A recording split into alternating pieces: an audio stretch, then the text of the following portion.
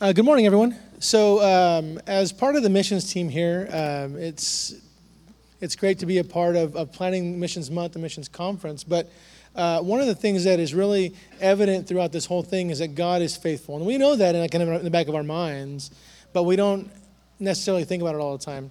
But all of the things that go into Missions Conference take time to plan, and so those on the missions team spend hours working on having speakers and getting everything ready to go, and that's not to our glory, but it's to God's glory, because His faithfulness is the one that makes that happen. And one of the things that He does and shows in His faithfulness is bringing people to come and speak, because it seems simple enough to just ask for people to come and be speakers here, but then life happens, people pass away, plans change, and so for me, it's a blessing to see that God is faithful. In February, we went to an IMB training down south in LA, and I was actually introduced to our this morning's speaker. And even in our first conversation, I jokingly said, "Oh, well, you can come speak at our missions conference." But then over the months, we kept in communication, and an invitation was given, and he accepted. And so this morning, we're privileged to have Jeff Ginn with us. He's partners with IMB. That's where he's been in service there for years. And he was previously the affinity leader, so he was actually over all of the missions that IMB, missions work that they do in South America, but has recently been changed into a position as a vice president of mobilization back here based in the United States. And so it's a privilege to have him here with us. We're blessed. We're very fortunate, all of us, to have access to great people that come and love the Lord and give us a greater picture of what He's doing all over the world. So it's my honor to call up Jeff Ginn to come speak with us. Thank you. Let me pray, and then the stage is yours. Father, we just thank you. We thank you for your faithfulness, that your great love for us makes provision for all that we need. We pray for Jeff. Pray that as you speak to him and speak through him, Lord, that we would all be instructed from your word, that we would love you more, and that you would be glorified greater in our lives. In Jesus' name we pray. Amen. Amen. Would you take your Bibles, please? Let's open together to the Old Testament, to the book of 2 Kings. 2 Kings chapter 6. As you're turning there, I'd like to share a story with you. Pound for pound, probably the best basketball player of all time is a fellow named Michael Jordan. Michael Jordan was a phenomenal athlete, and in a single game, he scored 59 points. The game was nearly over, and it was a foregone conclusion that the Chicago Bulls, he played for them, they were going to win. So they pulled Michael Jordan out of the game, and they put in a substitute player. And the substitute player was fouled, went to the free throw line, and he made both of his free throws. The horn sounded, and the game was over. The Bulls won. Sometime later, that substitute player retired from his journeyman career. He had played on several teams in the NBA. And the reporter asked, "What was your most memorable moment in the NBA?" And the player thought for a while, and then he said, "I guess I'd have to say that my most memorable moment was the night that Michael Jordan and I scored 61 points." I love that story because it makes a point, and it's this: when we work together, we win the victory. When you think about missions and what God's doing globally, it's only as we work together that we reach the nations. And I want to tell you a story this morning from the Bible about 4 men who worked together to see God secure an incredible victory for His people. And again, it's found here in the book of 2 Kings. I want to ask you, in honor of God's word, to please stand as it's read. 2 Kings, we're going to begin in chapter 6, verse 24. Now, I will say, the story that I'm going to tell you this morning is a long story, and we don't have time for it all, so I'm going to read portions of the story, so please hang with me. If you don't have a Bible, look to the screens. We'll project the words there. Let's begin again in 2 Kings chapter 6, verse 24. God's word says, "Afterward, Ben-Hadad, king of Syria, mustered his entire army and went up and besieged Samaria." Now let me pause for just a moment and make something very clear. At this moment in Israel's history, Samaria was the capital city. The kingdom was divided, and so Israel's capital, the people of God, their capital was Samaria, and the enemies of Israel had come against her to besiege it. Sound familiar? Now, there was a great famine in Samaria as the enemies besieged it. Now, turn the page to chapter 7. We're going to pick up the story again in verse 3. Now there were 4 men who were lepers at the entrance to the gate, and they said to one another, "Why are we sitting here until we die? If we say, 'Let's enter the city,' the famine is in the city, and we shall die there. And if we sit here, we die also. So now, let us go over to the camp of the Syrians. If they spare our lives, we shall live. And if they kill us, we shall but die." So they arose at twilight to go to the camp of the Syrians. But when they came to the edge of the camp of the Syrians, behold, there was no one there. For the Lord had made the army of the Syrians hear the sound of chariots and of horses, the sound of a great army, so that they said to one another, "Behold, the king of Israel has hired against us the kings of the Hittites and the kings of Egypt to come against us." So they fled away in the twilight and abandoned their tents, their horses, their donkeys, leaving the camp as it was, and they fled for their lives. And when these lepers came to the edge of the camp, they went into a tent and ate and drank. They carried off silver and gold and clothing, and they went and hid them. Then they came back and entered another tent and carried off the things from it and went and hid them. Then they said to one another, "We're not doing right. This is a day of good news. If we are silent and wait until the morning light, punishment will overtake us. Now therefore come, let us go and tell the king's household." So they came and called to the gatekeepers of the city, and they told them, "We came to the camp of the Syrians, and behold, there was no one to be seen or heard there. Nothing but horses tied and donkeys tied, and the tents as they were." Then the gatekeepers called out, and it was told within the king's household. Now let me conclude by reading verse 16. 2 Kings chapter 7, verse 16. Then the people went out and plundered the camp of the Syrians. Let's pray. Father, even as we consider this morning the plight of Israel, harassed by enemies, threats arising, we come to this story that sounds so contemporary. How Israel was under attack, yet you came to their rescue. A picture of how you came to our own rescue when we were in dire distress. I pray that we will see the salvation that you offer, and like these lepers, take the good news of the victory that you've won to a people who are starving for that good news, so that they too may plunder and receive the benefits of the salvation you offer. We pray it all in Jesus' name, amen. Please be seated. We're going to trace together the story of 4 men who together, by God's grace, brought the good news of God's salvation to a lost and dying nation. In the course of doing so, they morph from being miserable men to being missionaries. And I've entitled today's message just that, From Misery to Missionaries. And the story of these 4 lepers ought to become the story of every one of our lives. And I'm going to present their story to you in 3 distinct scenes. The first scene is what I'm going to call a potential tragedy. A potential tragedy. Now, I'll remind us of what the Bible says. 2 Kings chapter 6, verse 24.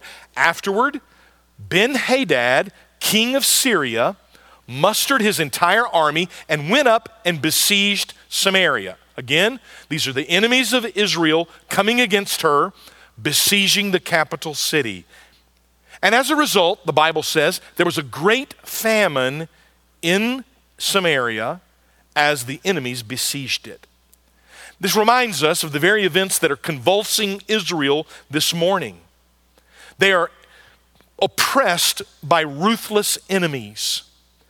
Now, I want to jump out of the frying pan right into the fire because it gets worse. Now come into view these 4 lepers. Their plight, I'm going to describe it in 2 words. The lepers were, first of all, desperate. They are surrounded by enemies. There's a siege underway. Because of the siege, they're starving. And to make matters worse, they're sick. So that if the siege doesn't get them and the starvation doesn't get them, their own sickness will soon end their lives. Strike 1, strike 2, strike 3. The lepers' situation is in so many ways hopeless. They are desperate. And you know the saying, desperate times call for desperate measures. What are the lepers going to do given their desperate situation? I'm reminded of a story. We're in football season, so you might appreciate this story. It's told about 2 football teams that were playing one another. It was the Alabama Crimson Tide against the Auburn Tigers. Now, if you know anything about college football, and I realize I'm on the West Coast, but if you know anything about college football, Auburn and Alabama are arch rivals. And it was back in the days of Coach Bear Bryant. He was the great and historic coach of the Alabama Crimson Tide. And they were playing one another. And Alabama was winning, but only by a few points.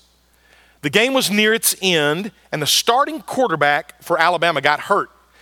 He had to come out of the game, and they put in his substitute. His substitute was not as fleet-footed. It was a little bit slow and not as gifted. And so Bear Bryant said to the substitute, he said, now, son, when you go into the game, all I want you to do is hand the ball off to the fullback. He'll run the ball, time will elapse, and we'll win the game. You got it? The substitute indicated that he did. He ran out onto the field, and he got under center. He took the snap, and I don't know what happened. I think he got confused or flustered. He turned the wrong way.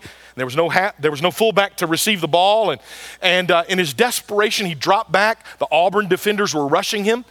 And he just lofted up a wobbly pass. And wouldn't you know it, one of the Auburn defenders ran under it and caught it and begins to race toward the other end zone.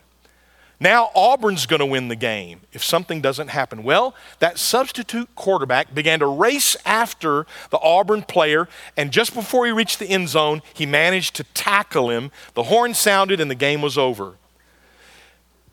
They had a press conference afterward, and they asked Coach Bear Bryant, they said, Coach, how did your slow-footed substitute quarterback run down that defensive back who's so fast? He said, it's simple. He said, that Auburn player was running for 6 points. My player was running for his life. He was desperate. And you know, in life, when we are desperate, it is often when we see God do his greatest work. And desperation can work for your good. Maybe you're in a situation where you're facing financial ruin and you're desperate. Maybe you're in a marriage and your marriage is falling apart and it's a desperate moment. Maybe your health is failing and you're in desperation. Could I just say to you, this may be one of the finest moments you've ever lived if your desperation drives you to become decisive. And this is the second word that I would use to describe these lepers. Are they desperate? Yes, they are. But to their credit, they are decisive. Now here, I want to point you to what they say to one another. They get into a conversation. Look into verse 3. And you'll see what they say. Besieged, starving, sick, they say to one another, why are we sitting here until we die? Profound question. Good question. And then you see the logic of how they're approaching their desperate plight. They say, if we say, let us enter the city, the famine is in the city, we shall die there. And if we sit here, we die also. Now therefore, come, let us go over to the camp of the Syrians. They make a decision. Their desperation leads them to decision. Could I challenge you that you do the same this morning?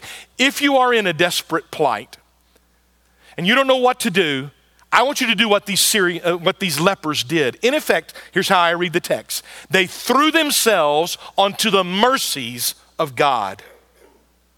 Now, to give yourselves up to the enemy is not what you would typically consider doing. But here is what I believe these men did.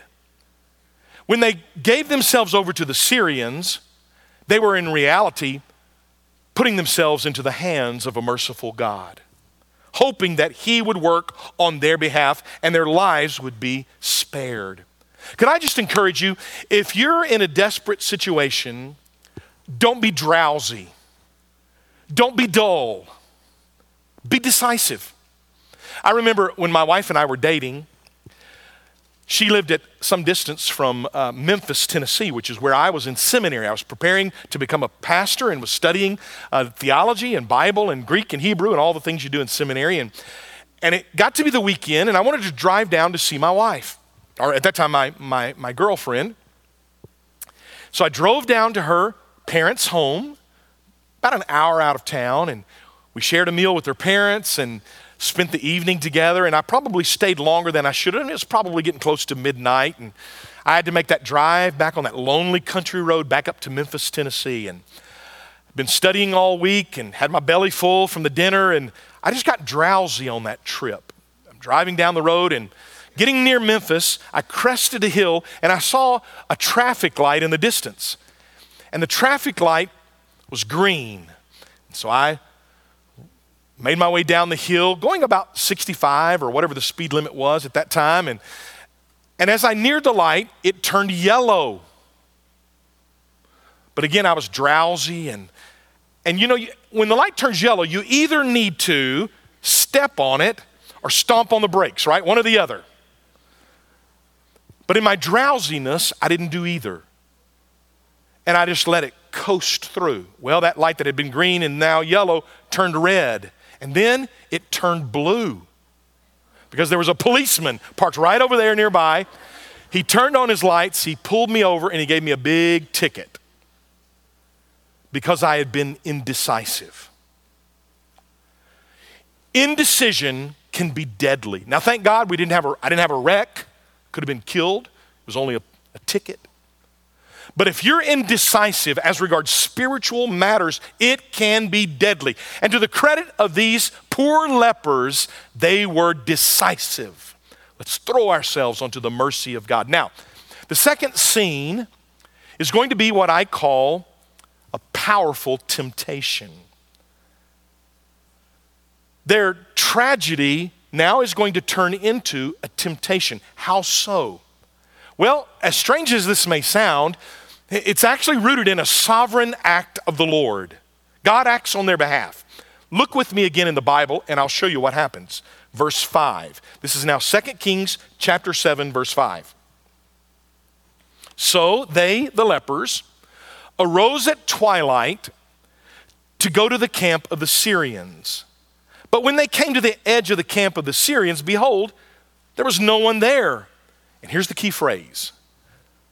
For the Lord had made the army of the Syrians hear the sound of chariots and of horses, the sound of a great army, so that they fled away in the night, leaving the camp as it was. Now let me stop right there.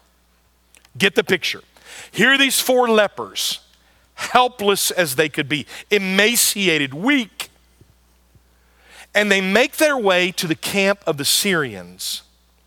You can imagine in your mind's eye thousands of tents scattered across the desert floor, smoke arising from those camps. Perhaps they even caught the waft of some stew simmering on one of those fires. And as they go into the camp, to their amazement, they discover that no one is in the camp. It's deserted. Now the tents are there. The clothing or raiment of the Syrians is there. The silver and gold is there. The food is there. The horses and the donkeys are there. But not one enemy is there. Why? The Bible says because the Lord had acted on the lepers' behalf. Now folks, don't miss this. This is a picture of the salvation that God has secured for every man, woman, boy, and girl. We are the lepers, hopeless, without recourse, without strength, without innate goodness. No way can we save ourselves from the enemy that assails us. But God did something on our behalf. He sent his son Jesus to die on the cross, to pay for our sins. He raised him from the dead. And now Christ has ascended back to the right hand of the Father. And he offers salvation to all who will throw themselves upon the mercies of God. It's a sovereign act on God's behalf, or on our behalf by the Lord. Now, what does this have to do with temptation? Well, I'm glad you asked. Because I want you to see now that in response to the sovereign act of the Lord, there's a selfish act on the part of the lepers. Would you look at this? Now I want us to go to verse 8. A selfish act on the part of the lepers. Verse 8. When these lepers came to the edge of the camp, they went into a tent and ate and drank. They carried off silver and gold and clothing, and they went and hid them. Now, let me stop right there. What you see on the screen, the first 3.5 lines, I think is completely innocent. In fact, I would even say it's appropriate. The Syrians have been besieging Israel and have been merciless toward them. Now God has brought about this salvation, and the lepers go into the camp, and the lepers are probably the hungriest of the hungry. They've been ousted from Samaria. They've been sitting at the city gate begging. And they come into this camp, and they discover it's abandoned, and they remember that stew that was simmering on the fire? Those lepers, I can imagine they must have just dove into the food and gorged themselves on it. It's like Thanksgiving, after a big Thanksgiving meal. And then they discover the riches that are there, and they start stuffing every pocket that they have, and they carry off the booty and they bury it somewhere. And I think to myself, who can blame them? Good for the lepers. But here's where the temptation enters.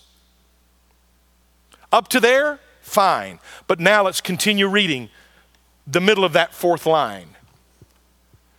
They've eaten all they could. They've stuffed their pockets full. Then, the Bible says, they came back and entered another tent and carried off things from it and went and hid them. Now, what do you call it when you have all that you need, but you hoard more of it than you need for yourself? Greed? Here's the word I want to use. You're a miser. You know that word? Miser. These men, watch this, they went from being miserable to now being misers. Adrian Rogers, the great preacher, used to say, get all you can all you get, and sit on the can. That's what these guys are doing. They're just hoarding it all to themselves. It's a temptation that we all face. God has been so good to us. We live in the most prosperous nation in the history of the world. And I don't know about you, but my wife and I, we have a home. We have 2 cars. We have food in the pantry. You open up the fridge, there's food in the fridge. We have a little bit of money in our bank account. And probably we're a lot like you. And that's not even to speak of the greatest of all blessings, the gospel. I know the gospel. My parents taught it to me. And I know that all have sinned and fall short of the glory of God. And the wages of sin is death. But the gift of God is eternal life through Jesus Christ our Lord. And whosoever shall call upon the name of the Lord shall be saved. I know this. And if I hoard it to myself and I keep it all, I am a miser. And misers are ugly. I want to prove it to you. I want you to look to the screen. We're going to put a picture on the screen of a lady named Hetty. And her last name's Green, Hetty Green. I wonder if any of you have ever heard of Hetty Green. She's kind of an obscure figure from American history, but I want to tell you just a little bit about her. She was born to wealthy parents. They were shippers in the northeast U.S. They had whaling ships and ships that plied merchandise around the world. And her father took young Hetty under his wing and taught her about the business from a little girl. And when her parents passed away, all of their estate came to Hetty. She was very shrewd. She took the monies that she had inherited and she began to invest them. And I think it must have been during the roaring 20s or something like that. Her investments made millions and millions and millions more. In fact, she became the wealthiest woman in the world. Her net worth in today's dollars would be worth billions. The world's richest woman. Now, in spite of her wealth, it's said that she rarely bathed and she considered soap and hot water unnecessary luxuries. In fact, she had a nickname. They called her the Witch of Wall Street. Now, if you look at her picture, you kind of believe it, right? She had one dress. It was a black dress. It was tattered now with use and it was dirty because she didn't want to wash it. She certainly didn't want to buy a new dress. She was so stingy, so greedy, so miserly. She had one son. His name was Ned. And Ned hurt his leg. She was so cheap, she wouldn't take him to the doctor. Did you know his leg got gangrene or some complications? They had to amputate his leg. Now you're the richest woman in the world, and your son is an amputee because of your greed. Didn't I tell you? Being a miser is ugly. Now, what is the point for this missions conference? It's this. When God has been so good to us, and we have filled our bellies and filled our pockets, and we have and to spare, yet we hide it and we hoard it, God is dishonored and we're ugly. And God wants us to not be like the misers. You know what He wants us to be? Now here I come to the last scene. Not miserable. Hey, if you came in here this morning and you're miserable, you don't have to go out these doors miserable any longer. God has won the victory. You can be saved. You can be forgiven. You can have eternal and abundant life. But once you've received it, don't then become a miser. No, here it is. Here's the last scene. Don't be miserable and don't be a miser. Be a missionary. That's right. Every one of us. Let's be missionaries. Now, I'll show it to you in the Bible. And I'm going to do it under this heading, what I'm going to call a passionate testimony. The potential tragedy gave way to a powerful temptation, and that gave way now. It's going to give way to a passionate testimony. How so? If you would, look to verse 9. 2 Kings chapter 7, verse 9. And this is quite a chatty little group, isn't it? These four lepers, they like to talk it up among themselves. They're going to have another conversation with one another. And what do they say? Then they said to one another, we are not doing right. Now, when is then? It says, then they said to one another. When did they say this? When their bellies were full, when their pockets were overflowing, when they had hidden the plunder up beneath the rock on the hillside. Then they said to one another, we are not doing right. This is a day of good news. If we are silent and wait until the morning light, punishment will overtake us. Now, therefore, come, let's go and tell the king's household. Two things I want you to see about these lepers and their testimony. The first thing is they said, we're wrong. In other words, they confess their sin. You know, that's a good thing. It's a necessary thing. Didn't the scripture say, if we confess our sin, He's faithful and just to forgive us and to cleanse us from all unrighteousness. You know, sometimes we just need to say, what we're doing is not good. We're hoarding what God's given us freely. We're not sharing it. I'm talking about the good news and even the financial resources that make possible work around the globe. It's not good. And God, I repent. They said, we're wrong. And then they said, we're responsible.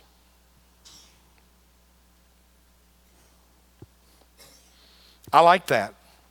Now, where do I see them saying we're responsible? I see it in this. Remember what the verse said?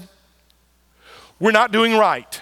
This is a day of good news. And if we wait until the morning light, some evil will overtake us. In other words, they sensed their responsibility. They knew they were going to be held to an account. And I love the urgency of it, don't you? Now remember, the Bible said that at twilight, they gave themselves over to the enemy camp. So darkness falls, they feed themselves on what they find there over the fires, and they go and hide things. I think now it must be midnight, 1 or 2 in the morning. And they're coming to their senses and they say, man, this isn't right. What we're doing, this is not right. We've got to go and tell. We can't even wait until daylight. This is urgent. Hey folks, Californians, we're living in an urgent hour. Our nation around us and our culture around us is decaying. Do you not see the decay around us? It's evident at every turn. And if we wait until morning light, some evil will befall us. That is, God will hold us accountable. We are responsible. And dear Christian friend, we are blessed. Yes, we are blessed, but we are responsible as well. We're responsible to tell bad news that we know that is coming. We're responsible to tell good news that can rescue from judgment that will come. And so may God help us to do like these lepers. What do? They get up and they go and they tell the king's household. Now, what is the result? Verse 16. Let's put that on the screen, the last verse. Then the people went out. That is the people of Samaria, the city. They've been under siege, so much so that the inhabitants were turning to cannibalism. I didn't read it. It's gruesome. You can read it, the conclusion of 2 Kings chapter 6. They were eating garbage, in effect.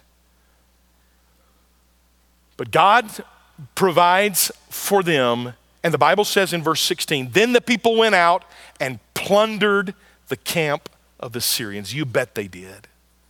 It's a picture of how some will respond if we will but be faithful to share the good news that we know.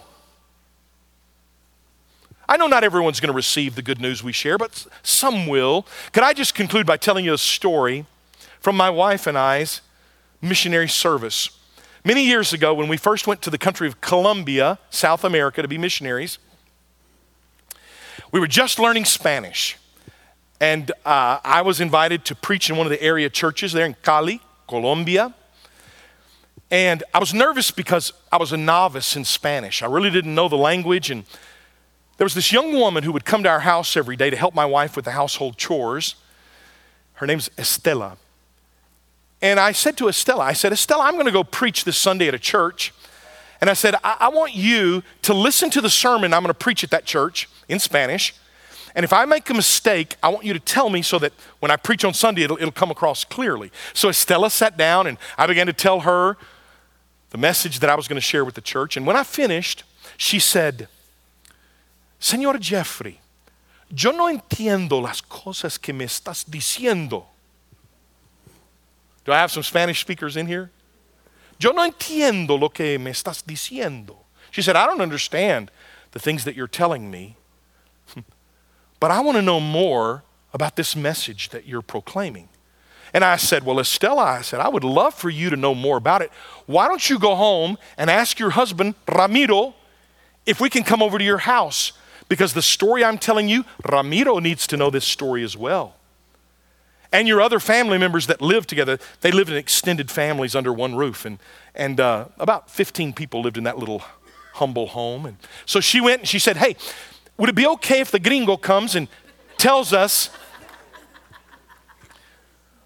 this story? And so they said, yes, tell them that they can come. So my wife and I on a Thursday night wound our way through the dirt streets of that very poor neighborhood, and we knocked on the door. And I had hoped that there might be 2 or 3 people there. I had told Estella, I said, now Estella, we're coming. Make sure you're there. Make sure Ramiro is there. Invite your families, your neighbors. But there weren't 2 or 3 there. When she opened the door, there were about 25 people waiting on us, seated around the little room. Some were seated on the stairwell leading up to the second plancha, the second floor. And I shared with them the gospel message, how we're saved by grace through faith, and not of ourselves. It's a gift of God. Just receive it by faith. And when I finished, they were all watching very intently. And I said, would anybody like to say something? And they were very quiet.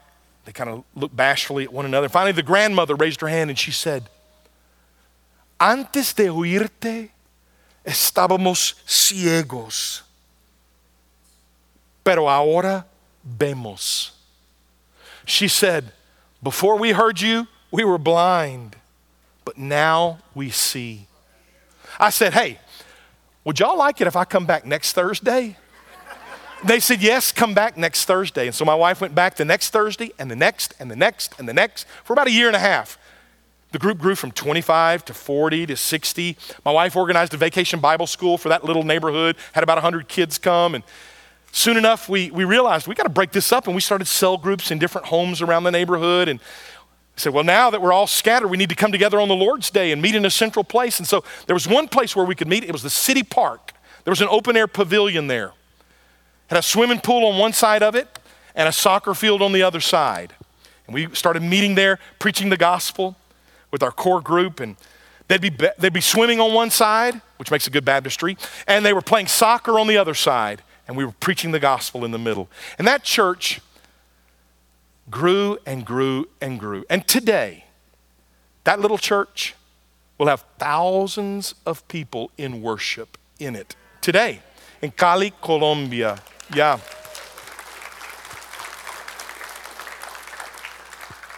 You know why? Because a miserable man heard the gospel when I was a boy. And I became a missionary, just telling the good news. Somebody said that evangelism is one beggar telling another beggar where to find bread. You ever heard that definition? It's a very good definition. This old beggar, I found bread, and bread that satisfies, and I just tell others where to find it. That's what missions is. No longer miserable, and I pray not a miser, now a missionary. And God wants you to be the same. Here are 3 questions to conclude. Number 1, why sit we here till we die? If you don't know Christ as your Savior, don't just sit there. Come see Pastor Brandon or Pastor Randy or any of the elders and say, I want to know this new life in Christ. That's the first question. Here's the second question. Not why sit we here till we die, because that's a little bit selfish. It's a good question. You can't stop there though. Not why sit we here till we die. How about this question? Why sit we here while they die?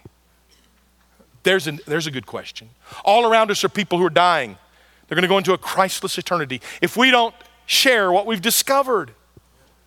And here's a final question. Why sit we here since he died?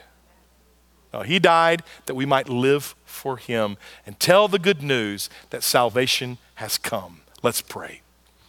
Father, we thank you for your word. Thank you for the power of the gospel to salvation, to everyone who believes, to the Jew first, also to the Greek. Thank you that you did for us what we could never do for ourselves. You conquered the enemy, and you now give us abundant and free and eternal life. I pray no one would leave here without having received that gift. And having received it, Lord, I pray we won't be misers, but we'll be missionaries, telling others the good news we've discovered in Christ. I pray it in Jesus' name, amen.